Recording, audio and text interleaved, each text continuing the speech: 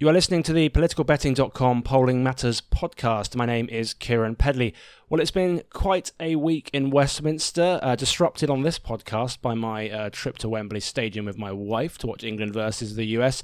But we thought we'd delay this week's episode of the Polling Matters podcast so we could wait for some numbers to come in following Theresa May's sort of announcement of her deal or of the withdrawal agreement with the European Union. There's been some numbers that have come out and we're trying to make sense of them.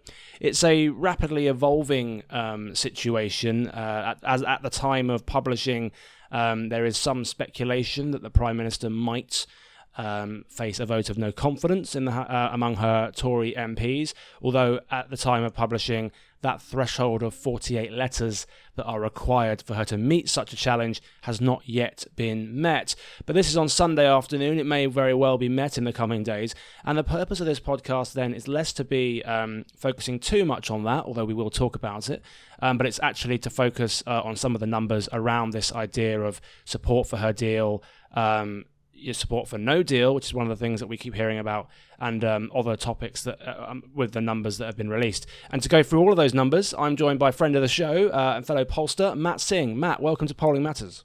Thank you, Kieran. Good to be back. So before we get into all the numbers, Matt, I mean, what have you made of it all? It's been something of a, I mean, we live for these moments, don't we? Sort of dramatic few days, but it's quite hard to make sense of the wood from the trees a bit. Yes, it has been dramatic, and obviously with any sort of goings on in Westminster, you do have to stop and ask yourself, how much attention are the public going to be paying to this? I suspect this is the sort of thing that is going to catch more of the public attention than a lot of what goes on, given how extensively it's been covered in the news. So it does really call for us to take a close look at the numbers, but also bear in mind that even if, and we'll get into the details of the polls in a bit, I'm sure, but in terms of the timing of these polls, certainly some of them were slightly before the publication of this withdrawal agreement, others were slightly after, but obviously news takes its time to filter through. So obviously that caveat applies to everything we're going to be talking about, but yes, it does seem obviously this is a pretty significant event. So yeah, before we get into the numbers in detail, it seems to me that there are two key dynamics going on here. One is about Theresa May's future as Tory leader and therefore as Prime Minister, and whether or not there'll be these 48 letters and how a vote of no confidence might play out.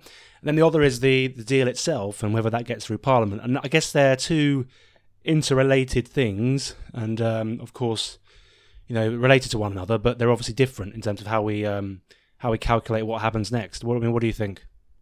Yeah, I think that's right. And as you say, they are interrelated. So obviously whether what happens in the event of a no deal or of this deal being voted down may well affect whether Theresa May survives. But at the same time, whether or not she survives may well have an influence on what happens subsequent to this deal being rejected by Parliament.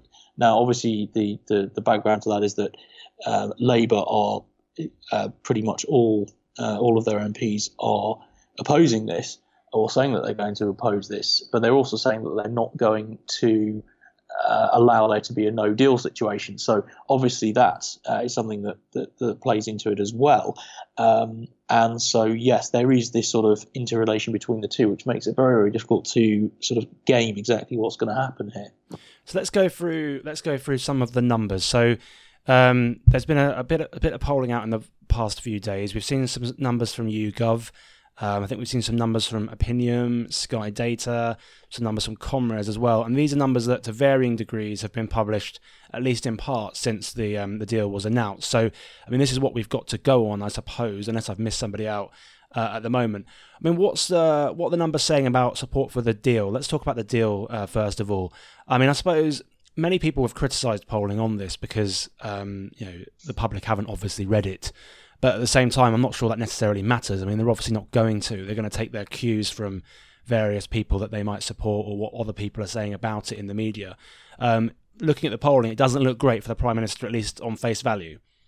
No, it doesn't. And in terms of whether people have read it, I suspect the overwhelming majority of people have not. But by the same token, people will not have read the Lisbon Treaty, and people will not have read party manifestos before a general election, but they still vote or form an opinion anyway. So yes, that's probably true, but they are reflecting the cues from whether it's the media or from politicians that they particularly trust, or from whatever.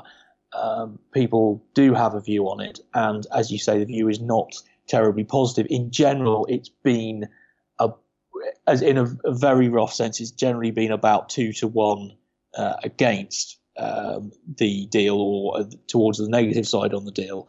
There have been a variety of question formats for this, and one theme across most of them has been that there's been a very large number of people either undecided or where it's been given as an option saying that they're on the fence. So it is quite a sort of mixed bag of question types and methods, but they all show roughly the same picture, which is a pretty strong opposition, certainly among those who are expressing an opinion. Yeah, and I think I was looking at some YouGov numbers, just to put some numbers to that. So when the question wording goes as follows: a draft deal on the terms of Brexit have been agreed between the government and the EU. From what you have seen or heard about the deal, do you support or oppose the draft Brexit deal? Total support 15%, total opposed 51%, 33% don't know. I mean, maybe we'll come back to don't knows because Theresa May's outselling her deal, and maybe that will change. Who knows? Then there's a second question with YouGov which says, basically outlines the main points of the deal. It's quite long-winded, so I won't read it all out, but it goes through the key bullets of what the deal is. It doesn't really change very much. The question says, do you think the deal is good or bad for Britain? Good for Britain, 19%. Not good for Britain, 50%. Don't know, 31%. So she's starting from a very low base. But then there is another question which I think is interesting and one to keep an eye out for, which is thinking about the Brexit deal, which of these best reflects your view? And this is a bit more nuanced. So this is a good deal for Britain, and it could have been a lot worse, 10%, so not great there. This is not a very good deal for Britain, but it's probably the best that anyone could have got, 28%. So if you add those two, that's 38%. Yep. And then this is not a good deal for Britain, and if we had been better at negotiating, we could have got a better deal, 37%. So it's almost and then none of these is 9, don't know is 17. So again, a good chunk of don't knows. But when you frame it in the sense of, well, could we have got anything better, things start to change a little bit. And I think my opinion is this is quite important for polling. It's not necessarily going to help Theresa May so much, but trying to get an accurate review of public opinion, it's more nuanced than just yes, no, isn't it? Yes, it is. And when there's been, I think there were some other questions in, there's been so many of these polls, I lose track of which is which. But I mean, in general, where there was, where it's been asked in this sort of way, where there's, could someone have got better? Or I think one of them was asking, do you think any of these politicians would have done better? And that list is several possible people who've been talked about as Conservative leaders and Jeremy Corbyn, and in each case May does better than the alternatives. So it seems as though there's a pretty strong consensus about, at least among those expressing an opinion, that they're not happy with this deal. But when you start to then talk about the alternatives, then it becomes less than clear that they think that anyone else would have or perhaps could have done something better. I mean, when I look at some of these numbers and the way that they're presented, whether it's a second referendum question or support for May's deal, it's quite common for people to remove don't knows and just rebase it to the 100%.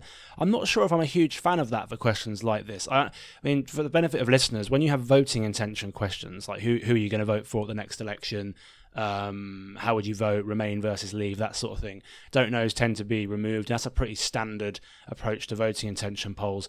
I'm not sure I think it's appropriate for questions about do you support or oppose a particular deal or policy or that sort of thing, because that uncertainty, that level of don't knows is actually quite important. Because I don't know, like the yes no on whether you support Theresa May's deal, that's not a referendum question. We're trying to get public sentiment here, aren't we? And if those don't knows reduce over time, maybe it looks like a different picture.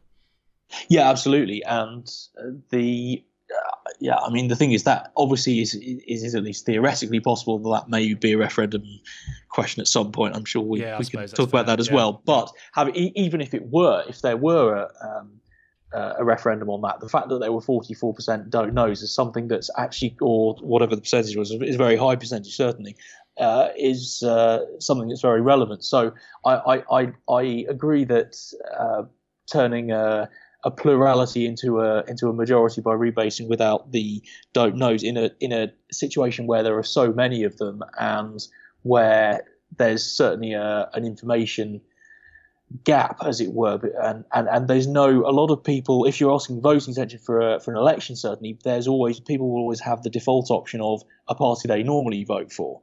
And even in the case of the referendum, which hadn't been asked for 40 years, but most people would still have had a view. But something like this is, I think, excluding the don't knows. I think I'm with you on that. It's not something that I would want to do. Certainly not in a headline. But obviously, others see it differently to us. Yeah. I mean, I think that 33% don't know in the initial headline YouGov question, or whether you support or oppose the deal. It should be said as well, of the 51% that oppose the deal, 30% oppose it strongly, 21% tend to oppose it. So, yeah, there's some real vociferous and strong feeling against this deal, which I think people will have seen on the airwaves and in the news in the past few days. But I'm looking through some of these YouGov numbers, Matt. It doesn't get any better for the Prime Minister, really. Would you be personally happy or unhappy if the draft Brexit deal ended up going ahead? Total happy 21, total unhappy 55. There's a raft of questions like this. I won't repeat them all. But yeah, it doesn't look great for the Prime Minister. And it seems like particularly strong opposition among Conservative voters. One of the other questions I thought was interesting in this was around trade-offs if you had to choose between certain outcomes. Now, YouGov had a series of trade-off questions where they asked about where if you were forced to choose, would you choose Britain accepting the draft deal and leaving the EU, or Britain leaving the EU without a deal? It was 60-40 in favour of the draft deal. So maybe better numbers for May there if that is the choice, because that's how she's trying to frame it. However, 64% of Leave voters actually would prefer to leave without a deal. If there was a choice between Britain accepting the deal and having a new referendum on whether or not to leave the EU, actually 56% would have a new referendum, 44% would accept the deal. Leave voters obviously don't want that. And then finally, the final trade-off question, leaving the EU without a deal versus having another referendum, 54% in favour of another referendum, 46% leaving without any deal. So again, these are questions where there's been a forced choice, and this is why I brought up the don't knows earlier. I think it's important to bear in mind that there's a good chunk of people who won't necessarily have an opinion on this, but Leave voters again strongly in favour of no deal. I put all those numbers to you, Matt, but I mean, what do you make of the trade-offs here and the prospect and the polling around a no deal Brexit? Because I feel like everyone's going to start talking more and more about no deal as the clock ticks down and the Prime Minister sort of positions her deal in those terms. It looks like if they were forced to, people would accept her deal over a no deal. But then there's a lot of people that don't like that choice, and actually a lot of people on the Leave side are more inclined to choose the latter and choose that no deal. So it's a complicated picture. But what do you make of some of that? I think I agree with all of your points on that. I think a lot of the complication stems from the fact that there are essentially three main options. If you don't seriously think that there's going to be any meaningful change from the EU, maybe a few tweaks around the political declaration, but no substantive change, then essentially it's deal, no deal, or remain. So first of all, the fact that you've got three potential avenues, that they create, they're the source of a lot of the what you call complication, and then that's also the root of the difficulties that Theresa May and the part of the Conservative Party that's loyal to her have found themselves in at the moment, because this deal is essentially the compromise. You can debate whether it's a good or a bad compromise, but it is in essence a compromise between the people who want to remain or a very soft Brexit, or on the other hand the hard sort of no deal Brexit. So it's kind of something between the two. Some have called it the worst of all worlds. Some people will say it's a good compromise. I'll leave that to others to debate. But the root of the problems that the Prime Minister is facing at the moment is that she's basically getting it from both sides, in the sense that the harder Brexiteers are essentially saying this deal is not acceptable, and at the same time Labour is saying, and particularly the people in Labour and elsewhere who want to put it to the people again are saying this isn't okay.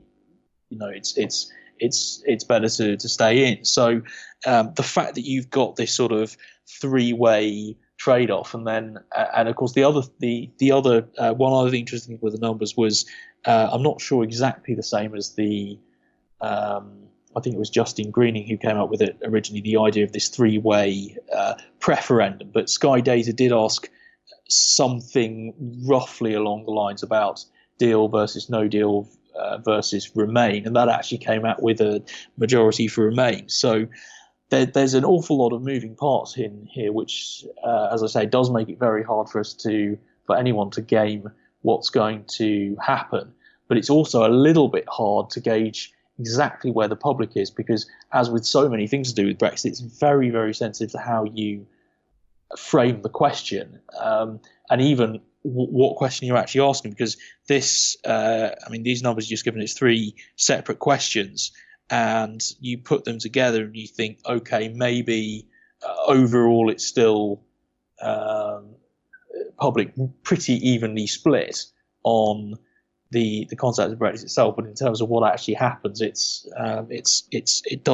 an awful lot of nuance below the surface. I want to draw a line under these and move on to sort of voting intention and what happens with May's future. But I mean, just to finish this segment off, there was a question that YouGov asked about what should happen now, and the confusion here and the division was amazing to see. But it's worth listeners bearing this in mind. So 16% chose Britain should accept the deal and go ahead with the Brexit on these terms. 11% said they should reject the deal and seek to negotiate a different deal. So that's 11% said that. So 16 and 11. 19% chose Britain should reject the deal and leave without any deal. 8% said there should be a referendum on whether or not to accept the draft Brexit deal. And 28% said Britain should stop Brexit and remain in the EU after all. 2% something else. 16% don't know. So a plurality there for remaining. But I guess just without diving into the rights and wrongs and reopening a lot of those discussions, it just shows you that underlying the should there be another referendum or not, should we remain or leave in binary choices, there's actually a lot of nuance in public opinion. And I suppose if I was advising politicians on this at the moment, I would just say to some extent it's about showing leadership and trying to frame the question in the way that you want it to be framed in. And if you can win that argument, then maybe you'll get your desired outcome, because there's no real consensus among public opinion on where to go. And just final point on that, when you split that by Conservative and Labour voters, 45% of Labour voters, so a pretty strong plurality, say Britain should stop Brexit and remain in the EU after all. For example, the next one down after that is 13%, so it goes from 45 to 13, saying there should be another referendum or we should leave without a deal. On the Tory side, it's slightly more complicated. A plurality say Britain should reject the draft deal and leave with no deal, 33%, but then 26% of Tory voters say Britain should accept the draft deal and go ahead with Brexit on these terms. So Tories much more divided. Labour, there's a plethora of opinions, but it tends to be focusing around Remain after all when you really break it down. Anyway, Matt, let's look at the long-term political implications of this. There's been some voting intention polls out in the last couple of days, and it doesn't look great for the Tories. I mean, what have you made of some of that? Well, I think that the first thing to say on these is that even though they were published later, so they came out Saturday night for the Sunday paper, so today's paper, the day we're recording this, but they were actually done slightly earlier. So they were, I believe, both Comrades and Opinion were conducted from the 14th to the 15th. So the draft of the deal would have come out on the evening of the 14th. So if you assume that the fieldwork was done relatively evenly over those 2 days, and I don't think either pollster said anything to the contrary, then you would say that at least a fair chunk of it would have been done before the deals happened. So what are they showing? So there's a 3-point Labour lead and a 4-point Labour lead. And in both cases, a switch, in Opinium's case, quite a big switch, with the Tory vote going down 5 points compared to their previous poll. So on a face value, certainly not good for the Conservatives, and particularly with it having been done partly before these deals, and particularly before the resignation started happening, and any effect from that, which you would assume would be negative, you might think that the full effect of it hasn't been felt.